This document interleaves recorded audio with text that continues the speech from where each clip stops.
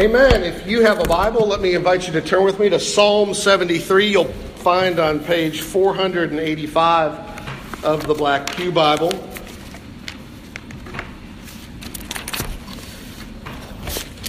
As you're turning there, let me ask you a couple of questions. Do you believe that God is good? Do you really believe that?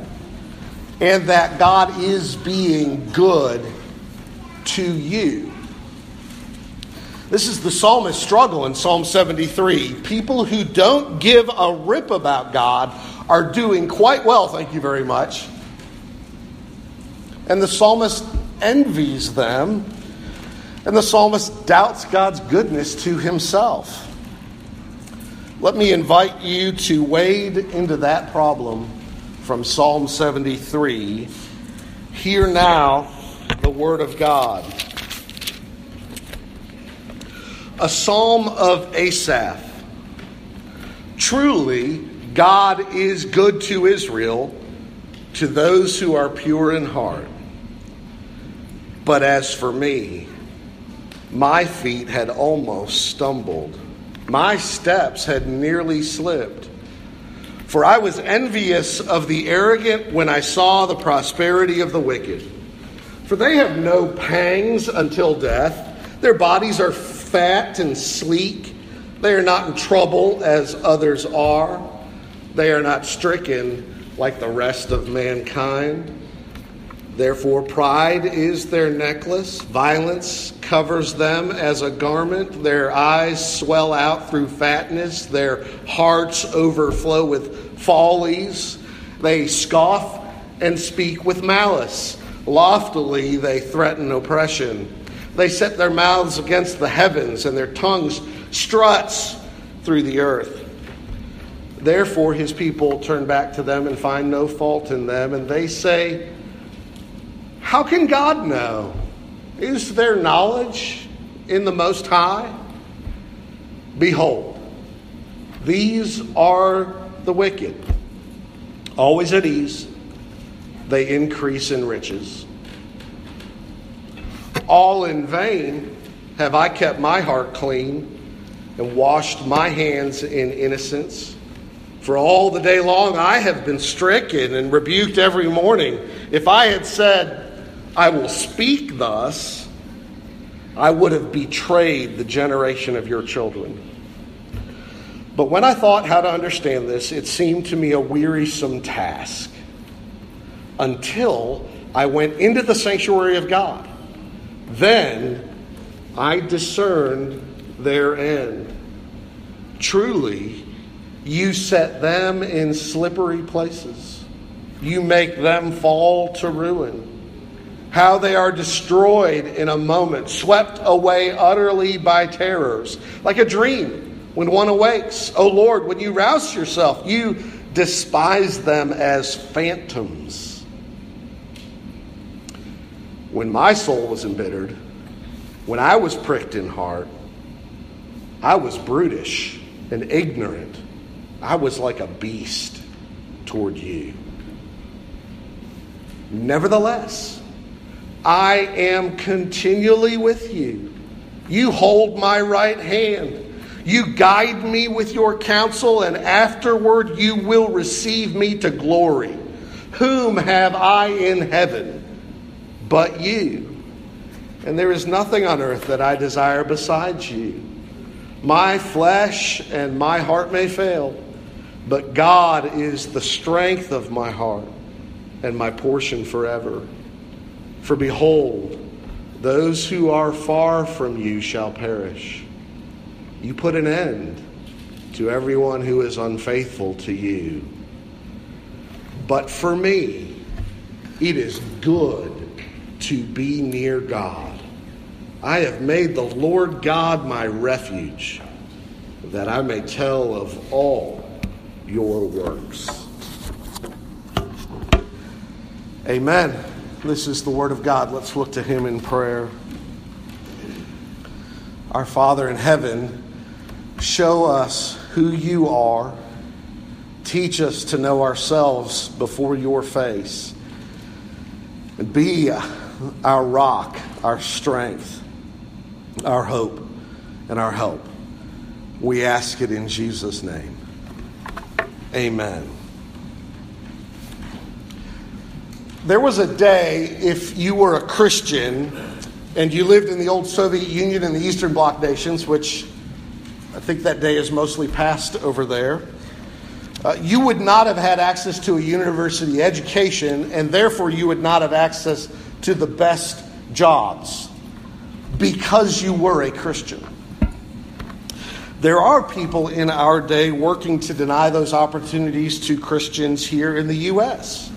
A writer for Slate magazine just this month called for Jaylene Hinkle to be kicked off the roster of the women's U.S. soccer team because of her faith in Christ.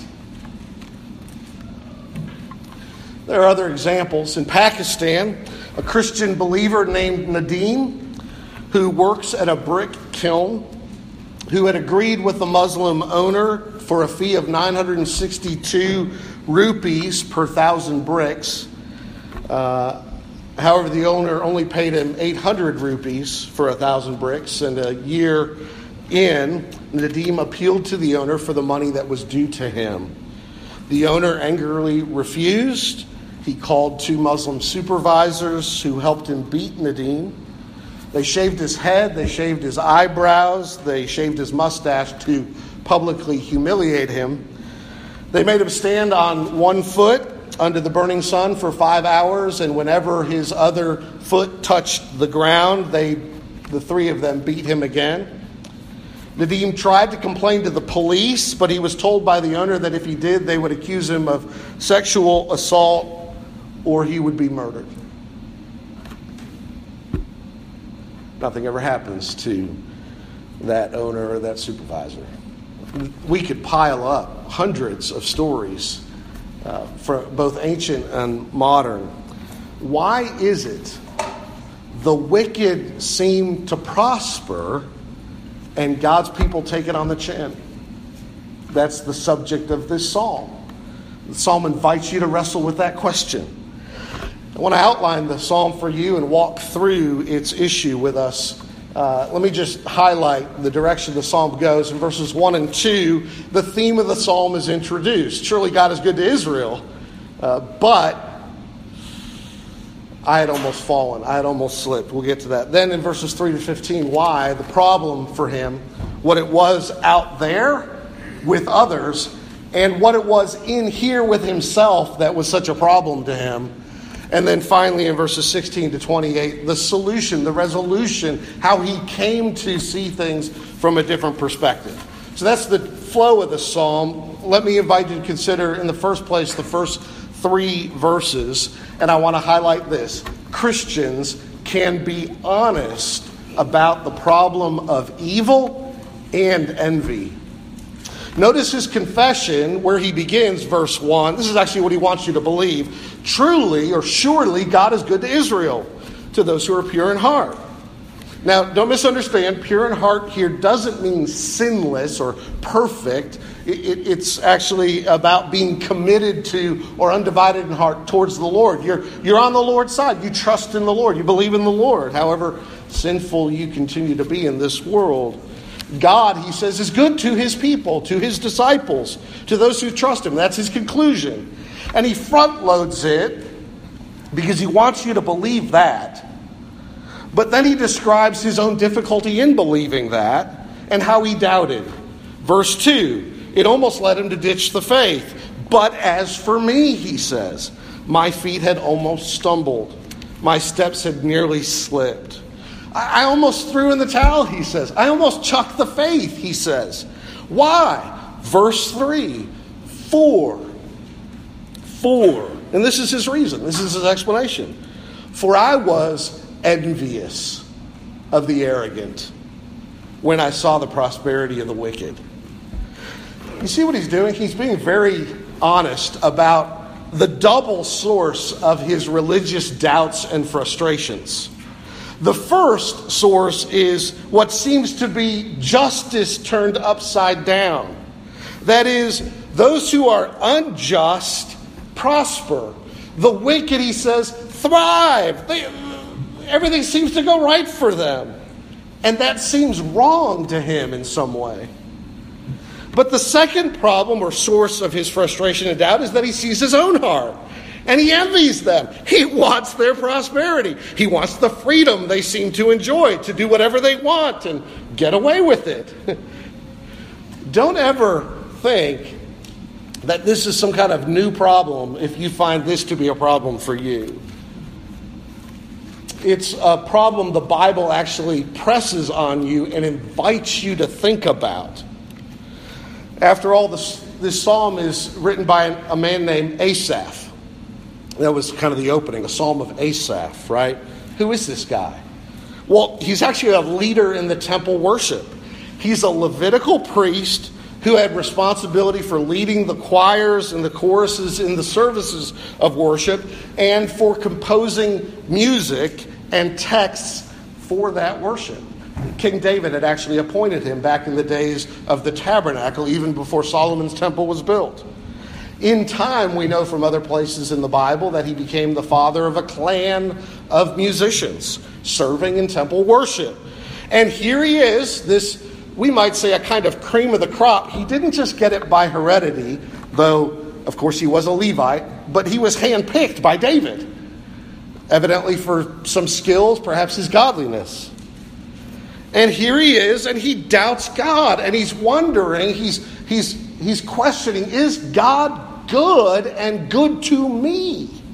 And can I really believe that?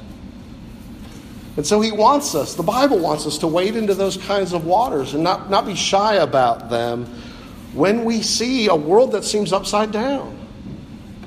And that actually, just pause there, is super encouraging. We can talk about these things. We can be honest about them. We don't have to bury them. We don't have to pretend that we're more godly than thinking about that, right? This is beautiful. It means you can come to God, even in worship, and deal with the heart issues you have that break your heart or confuse you or that cause you all kinds of questions or distress or trouble. You don't have to pretend that all is right with the world or that all is right in your world or even the world of your own heart. So that's enormously encouraging. Now, why does he envy the wicked? It seems like a crazy thing to do. Verses 4 to 12, he tells you why. They don't get sick, he says. Verse 4, for they have no pangs until death. It seems like they live completely healthy lives until, well, okay, everybody dies. And their bodies, he says, are fat and sleek. These being a picture of somebody who's well-fed and healthy. And secondly, they don't seem to suffer the problems that the rest of us suffer. Life just works for them. Verse 5, they're not in trouble as others are. They're not stricken like the rest of mankind. And notice they have a kind of swagger and confidence about their lives. Far from being anxious or depressed about life, they're proud and they take what they want. Notice verse 6, therefore pride is their necklace. Violence covers them as a garment. They, verse 7, live like there's no tomorrow, right? Their eyes swell out from fatness. Their hearts overflow with folly. And verses 8 and 9, they just boss people around until they get what they want. They scoff and speak with malice, verse 8. Loftily they threaten what? Oppression. And they set their mouths against the heavens, and their tongue struts through the earth. They got this way, this wealth, this prosperity, this success on the backs of others. The poor, the weak in society who were no match for them. We would say they climbed the corporate ladder on or by stepping on others. Verse 10 in his description is a little more difficult to translate. I prefer the alternate ESV rendering, which I think is actually better than the one that your ESV points you to, but you'll see it like at the bottom of your page, that the waters of a full cup are drained by them. Probably here that what he's saying is God's people turn to them and they drink up the abundant waters. In other words, the pattern of life these people are leading actually seems to be attractive. And so people turn and they soak in their every word. They drink from the cup these people are drinking from. They admire them. They flatter them. They suck up to them. They want to be them. And verse 11, They get away with it all. In their hearts and with their lives, they mock God while they do it. Verse 11, they say, how can God know? Is there any knowledge in the Most High? Now look, they aren't saying God doesn't exist, but that God is indifferent. He doesn't give a rip. He's uninvolved. How we live doesn't matter to him is what they're saying. And the psalmist envies the fact that they're so unconcerned about God. He, too, the psalmist, would like to live like no one's watching, like no one's taking notes, like no one will hold him accountable. And so he sums it up by saying, verse 12, this is his summation, behold, these are the wicked, always at ease, they increase in riches. Bad guys win. They're rich, wealthy, secure, successful, confident, and carefree. They seem to have the freedom to get away with whatever they want at the expense of others without a peep out of God. And Asaph is saying that doesn't seem fair. It doesn't seem just. Why do the wicked enjoy more of the blessings of this life, in this life, than those who are committed to God? My 11th grade math teacher, this was like between Algebra 2 and Calculus, kind of a pre-calculus trigonometry class, they called it something else. He would solve complicated math problems on the board with the class during class time, calling on people. And yes, we used a chalkboard back then.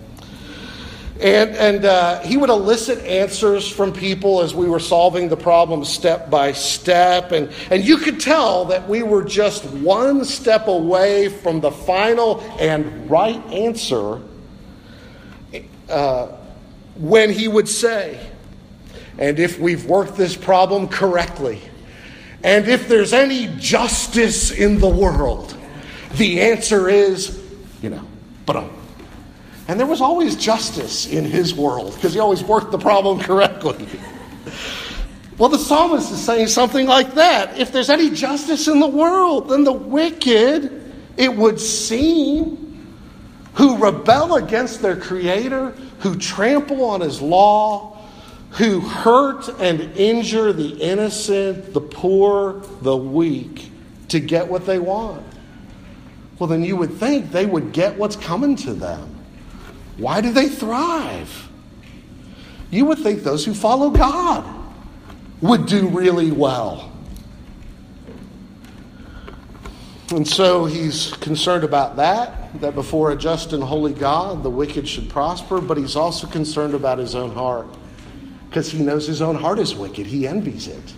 And both those things are wrong. And so he's angry, verses 13 and 14. Did you hear the self-pity in this? All in vain have I kept my heart clean and washed my hands in innocence. For all the day long I've been stricken and rebuked every morning. You hear that? He's mad at God, basically. He's like a Christian in our day saying, it's not worth it to follow Jesus. Jesus has done nothing for me lately. In fact, it almost seems like I get punished for following Jesus. My life's harder. I'm stricken, rebuked, disciplined. Life isn't easy. So what's he thinking of? Well, he's thinking of himself there, completely self-focused, self-pitying.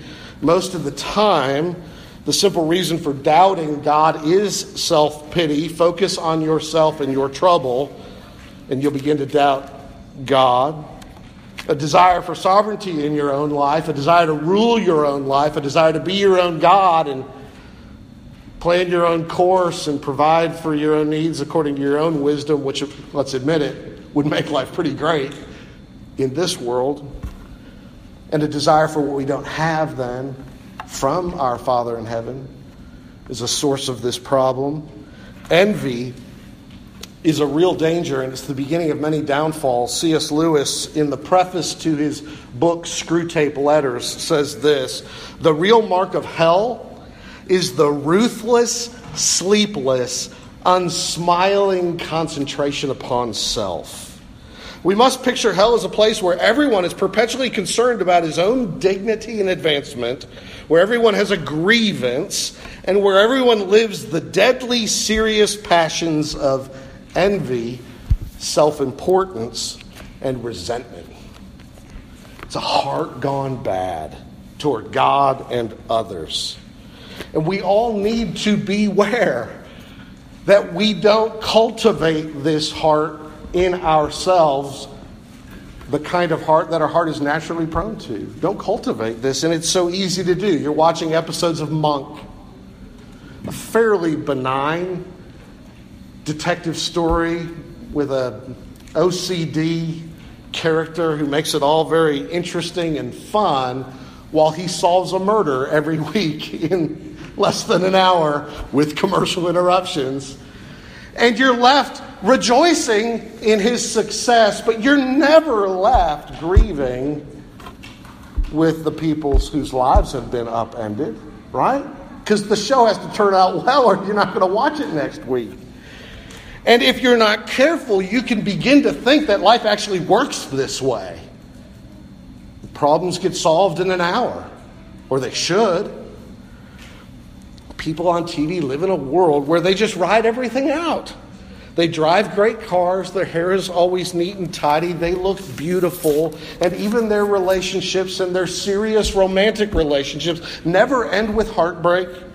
There's never any sorrow or grief, no sense of being used or cast off, no sense of shame or guilt. They get, in the language of music, they get their money for nothing and their chicks for free.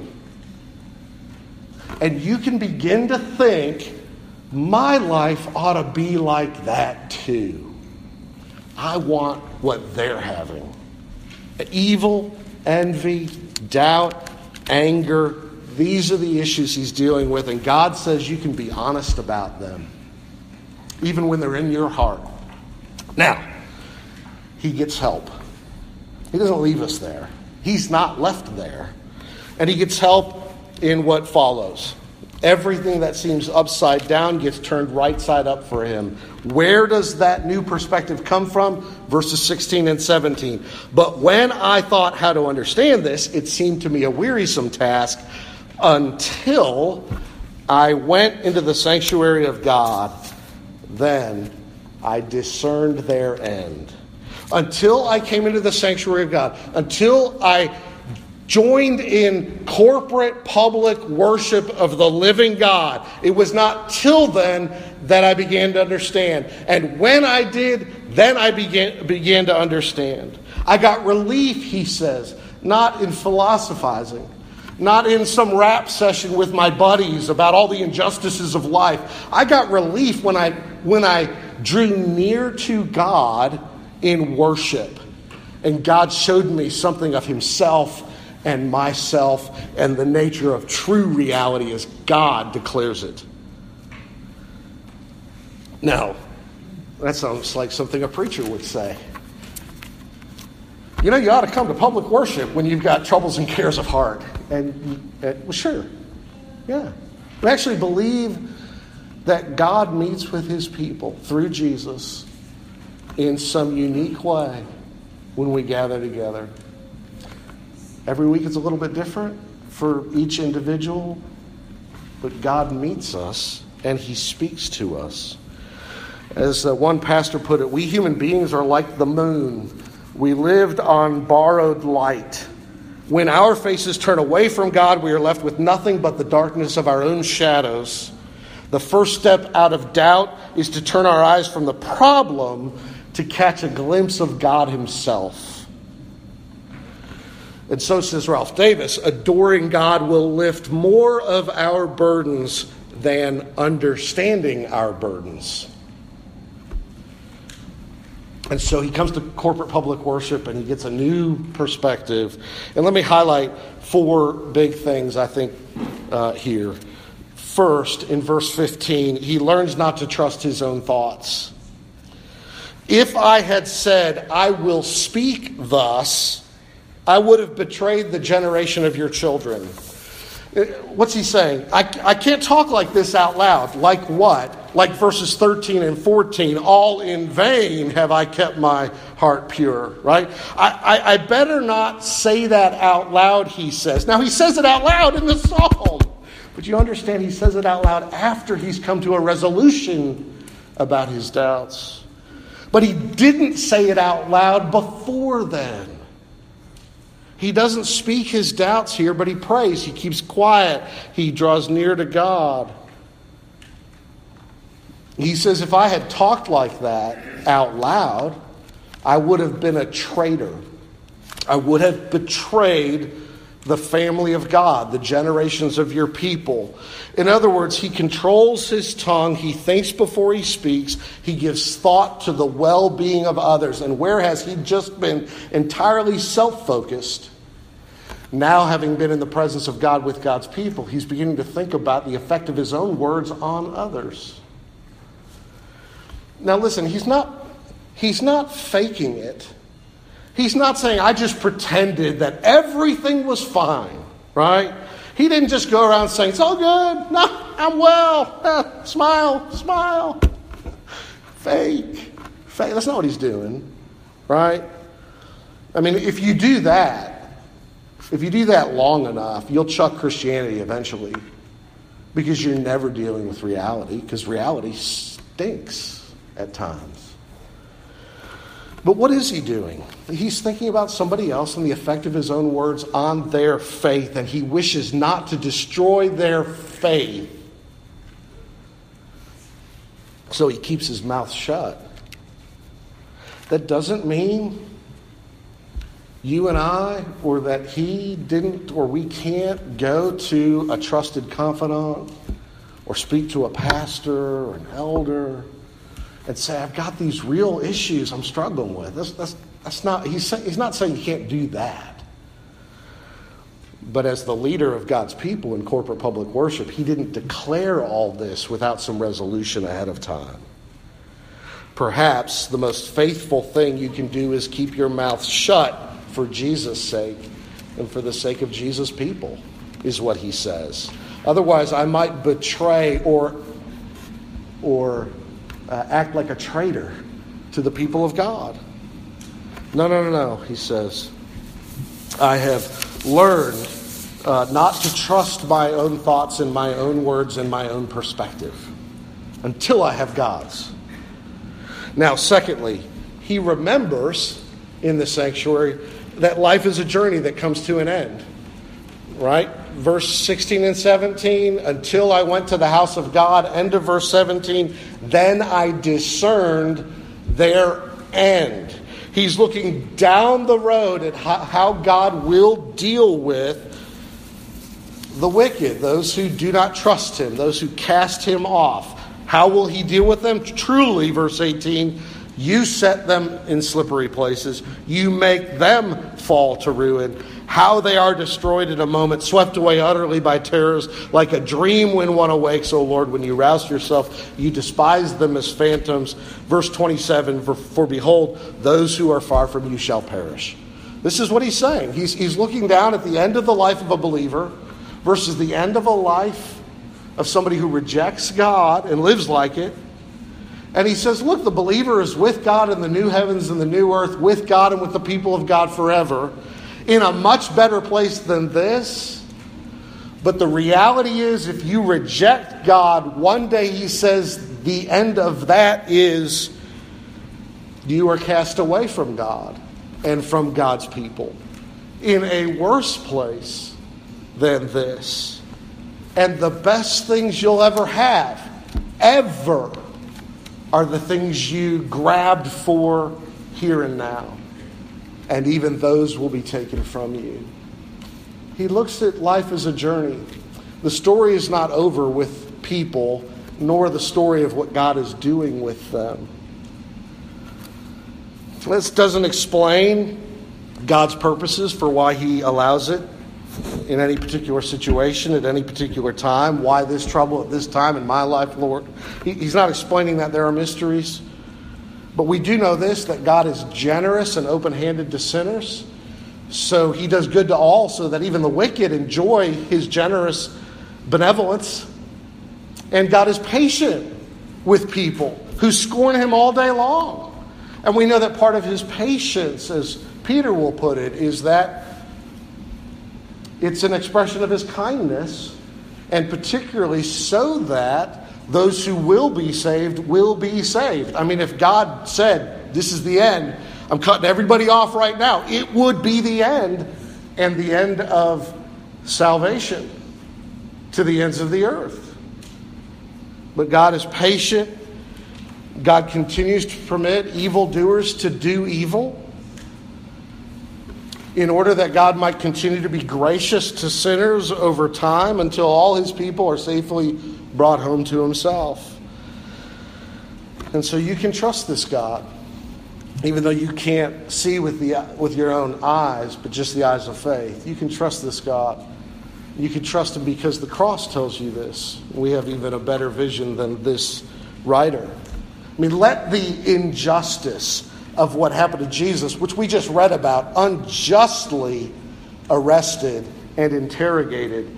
And when Pilate asks, what's the charge against him? They just say, well, we would have brought him to you if, he hadn't done some evil. Well, then you deal with him. Pilate gets it. They're making stuff up. You just deal with him according to your law. No. We're not allowed to put people to death. And what we want is his death. You understand that the just God faced the injustice of humanity so that he could, in love and justice, reconcile the unjust to himself. And he did that by suffering upon the cross for sinners like us. You can trust then a God who says, I'm not going to make everything right here and now, but I made things right between me and sinners on the cross, and I will apply that in the glory which is to come. You can trust this God. Now, thirdly, he gained self-understanding. Verses 21 and 22. When my soul was embittered, when I was pricked in heart, what's he say about himself? I was brutish and arrogant. I was like a beast toward you. What's he saying? I got caught up in it. He's acknowledging his error. I was stupid, he says, and ignorant. I was a beast. I was wrong. Lord, I didn't see that at the time. I see that now, is what he's saying. They say that everything a pig eats is on the bone in 24 hours. I guess the expression is because a pig will eat anything and it suddenly is metabolized and stuck to the body. Right? It is what it eats. And so for us, Asaph says, you know what? I was drinking the water they were holding out. And I became like them, like brute beast before you, Lord. And it began to define me.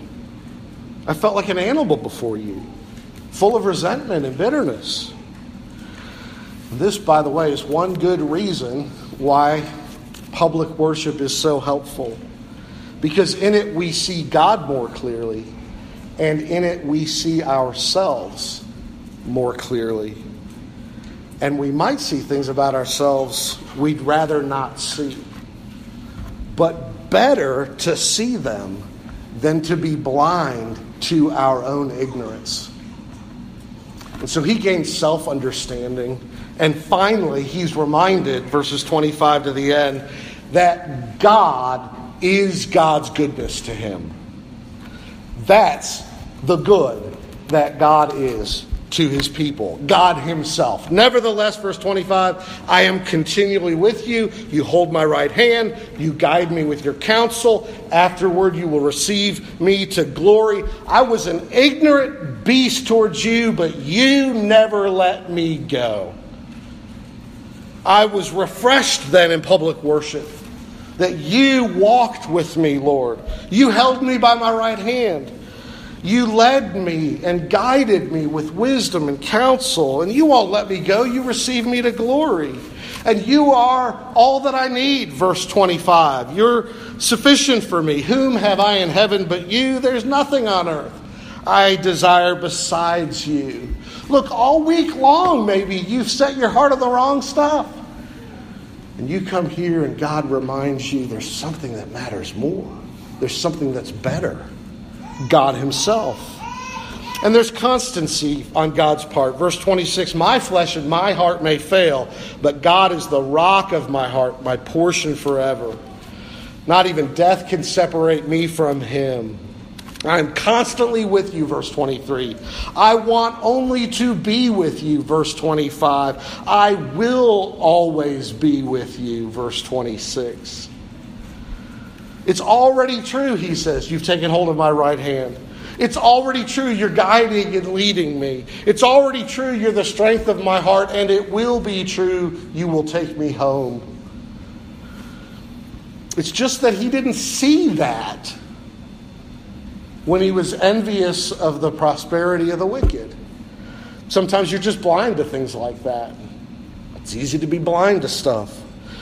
Roy Lauren, expositor of the Bible, tells about a workman employed at a building project in which the construction had to happen through the night. And while this guy was busy on the edge of a wall, several stories high, he lost his balance on the edge. But in his fall, he reached out with his hands and he grabbed the lip or edge of the wall. And there he was, dangling with his hands gripping over the edge of that wall and screaming as he hung desperately, hoping somebody would hear him to rescue him. The problem was there were all sorts of construction noises going on. There were riveting machines at work and other mechanical machines making all kinds of noise, and it was loud, and nobody heard him. And gradually, over minutes and time, his arms and hands grew numb. And he couldn't hold on any longer. And almost against his own will, of course, his fingers let go, and with a terrifying scream, he fell 3 inches to a scaffold that was underneath him all the time, but he just never saw it in the dark. That's sort of like Asaph here. There's a scaffold, he says. The Lord is holding me by my right hand, even while I go insane about other people and this worldly cares. But God is continually with me. He is my help. And so he concludes, but for me it is good. What's good? What's his good? It is good to be near God. God is my good. Everybody else may get the whole world. They may get all the toys. They may get the best job, every promotion, all the success and happiness and fun this world could offer. But what they don't have, the psalmist says, is the one goodness that matters and that lasts: nearness to God.